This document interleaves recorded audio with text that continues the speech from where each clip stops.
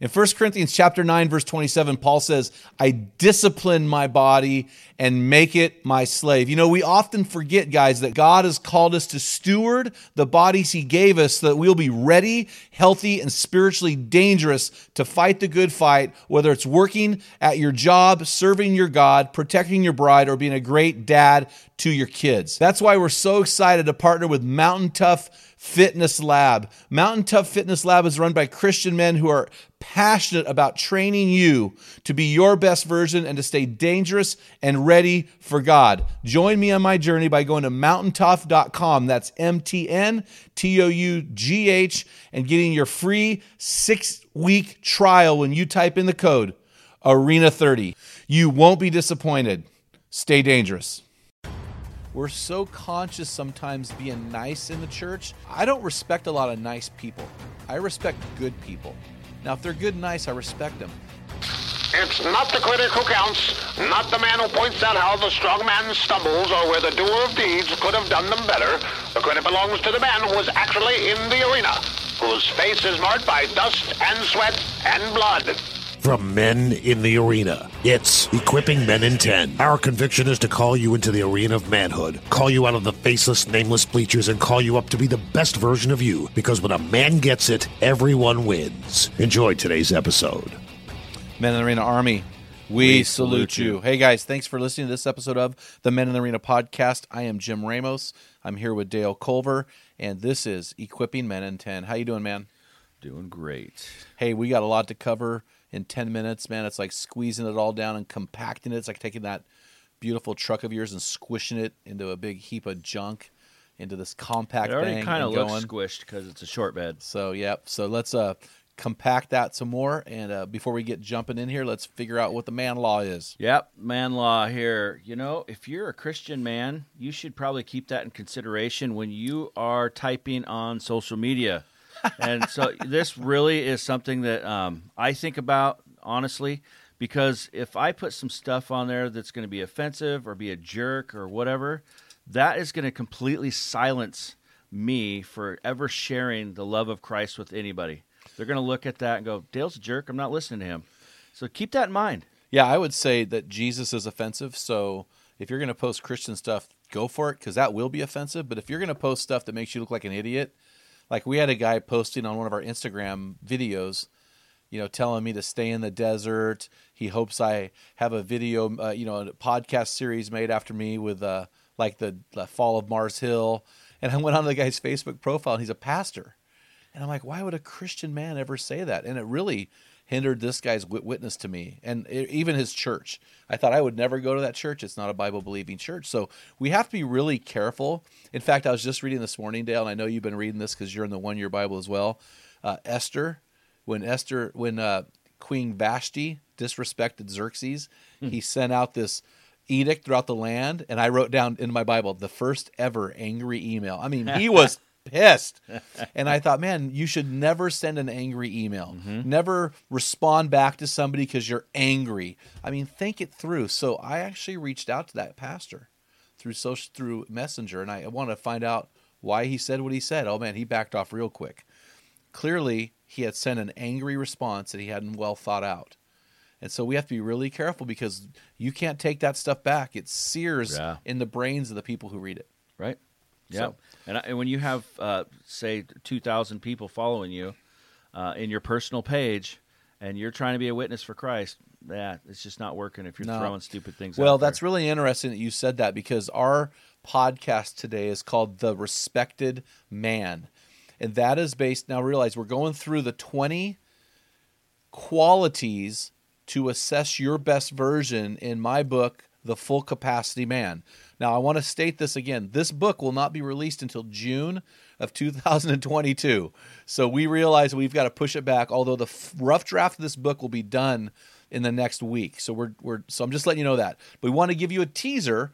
And so the teaser is we're going through each of those 20 qualities. Last week was blameless. Today is the respected man. And I believe this, Dale. I believe that respect is the greatest gift a man can give. What are your thoughts about that? I agree wholeheartedly. When my wife and I get into it, usually what tips it off is the respect thing. That's what sends me going loony. Yeah, and honestly, I don't care if my wife loves me. That's a bonus. Yeah. But I want her to respect me. In fact, it's interesting. In Ephesians chapter 5, in the household codes, it's like verse 22 to 33, Paul, 5 times, Paul tells men to love their wives. 5 times. But he never tells women to love their husbands, not one time. In that whole passage, all he tells women at the very end was respect your husband. And I thought it's really interesting. Emerson Eggerichs, in his book, Love and Respect, says this, and I 100% agree. The reason why God tells men 5 times is, first of all, men are stubborn. Second of all, a man's default setting is respect. A man naturally respects well. You get men in a room who don't know each other, and the first thing they go for is, will you be a man I can respect? Right. Do you have what it takes to be respected? Or are you just being a jackweed? So, but with women are made for love. Those beautiful bodies they have are made for love. They're made for love. They naturally love. It's their default setting. Women are the most disrespectful people to each other. I mean, if you watch women interact, it's really uncomfortable how they're just constantly kind of ribbing each other and passively aggressive. It's just crazy. So women don't naturally respect. So when God asks a woman, and I know there are a lot of wives on this show right now listening. So women, thank you for listening. When God tells you to respect your husband, he's asking you to do something that's not natural. He's asking men to do something that's not natural. But here's the deal. If a man does not do the things to earn the respect of those around him, he will not be at his full capacity. 1 Timothy 3:2, Paul says this, talking about overseers. An overseer then must be respectable. Now, the word respectable in the original Greek, and tell me if this word sounds familiar, Dale, is the Greek word kosmios. It's also translated in 1 Corinthians as modesty. This literally means modesty. The basic meaning is actually orderly. It's putting something in order. It describes a well-ordered life. So when you think of the word kosmios, does it sound like any American or English word to you? Cosmos? Kosmios. I think sounds like the cosmos. Okay, so when you look up in the stars, there's billions of stars, but they are ordered just how God wants them, right? We have these orderings called constellations, okay? So another thing that this word reminds me of is the word cosmetic. So if it's well ordered, so here's the story. I'm going to ask you this question. You have 3 daughters. Tell me what you think I should have done. My little granddaughter recently said, Papa, yes, Princess Naomi. Shanna's the queen. She's the princess. Can I put makeup on you? Okay, so now I am leading a men's ministry, and she wants to put makeup on me. You have 3 daughters. What do you? I said, hell no. I'm a leader of a men's ministry. I write to books. Get your little butt away from me before I beat you down, girl. They used to fight with me with this all the time and the fingernails. And I'm like, you are not painting my fingernails. Nope. They're like, come on. Oh, man. Well, so William Barclay says, Cosmios is orderly, honest, and respectful. It's commonly used to describe the person who is a good citizen. It describes a person whose life is beautiful and in whose character all things are harmoniously integrated. Cosmos, Barclay says, is the inner being reflected in outward beauty. So what did I say to my granddaughter? Yes. I said yes. I saw the pictures. I said yes. And here's the deal. But now here's the disclaimer. She did such a horrible job, I looked like a horror movie clown. So it's not considered makeup. It was more like war paint. It was a drunk cross-dresser. It was more like a drunk cross-dresser. I mean, it was like a rough night for a prom queen. You know, it was bad stuff, man. With no hair. No hair. Yeah, bald, ugly, fat prom queen. Anyway, but you know, it's really interesting. So we had a guy on our podcast a while back, Patrick Tyndall. Mm-hmm. And he has a cool ministry with men that involves hunting and fishing. And he gets guys around the campfire whenever they have their gatherings, and he tells guys to take their camo off. In other words, he's saying, listen, guys, you have put this thing on your face to hide you, and you need to take it off. So when we think of the word cosmos and we think of the well-ordered life, we're thinking of the guy who says, I am going to take all of the veneer off that does not reflect who I really am, and I'm going to put on the true self. I'm going to be a man who, my inner being reflects my outer being well to this world. Does that make sense? Yeah. I'm trying to articulate this in a way that's understandable. And so here's an example. And guys, this is something I've been doing, and I know I've told you this before. I'm just going to tell you guys, stop being nice to your waitress and stop being nice to your waiter. Be a man who can earn the respect of them. We're so conscious sometimes being nice in the church. I don't respect a lot of nice people. I respect good people. Now, if they're good and nice, I respect them. So for me to go around town and get my coffee and get my meals and all this and just be nice and never do anything else, yeah, I'll be known as a nice guy, but I won't be respected as a godly man. So what I've done to stop being nice to my waiters, and Dale, you've been a part of this with me, is before the meal, I just ask them, I say, hey, I pray for my meals and I just want to pray for you. What can I pray specifically for you? And the responses have been miraculous. You know, we had a guy in New Mexico. His literal name was Humvee. We had a waitress in the airport. Her name is Amy. Humvee, that's his name. He's from Turkey. Yeah. He's from Turkey, so it could be something different. I'm like, really? Your name's Humvee? He goes, yeah, the Humvee. Amy, the waitress. Alex, the waitress in the grill that we had, the salads in Parker, Colorado. You know, praying for her marriage, praying for Amy's rehab, praying for Humvee, you know, in his time here as an exchange student. You know, getting an opportunity to make an impact on lives and earning the respect of those people, even though it may be uncomfortable. But we need to move away from nice and move into this respect mode. And that's really interesting. And I want to say this again, Dale. I think that the greatest gift that we can give to other men is respect.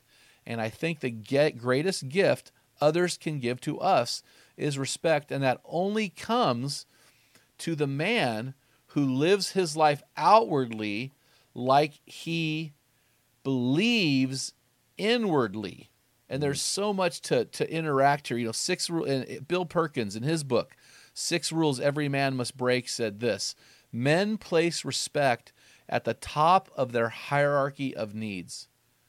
And I wish guys could understand that. So guys, the question for you today is this: are you a man who lives your life in such a way that those who know you the best respect you the most? John Maxwell said that is the definition of success, that those who know me the best respect me the most.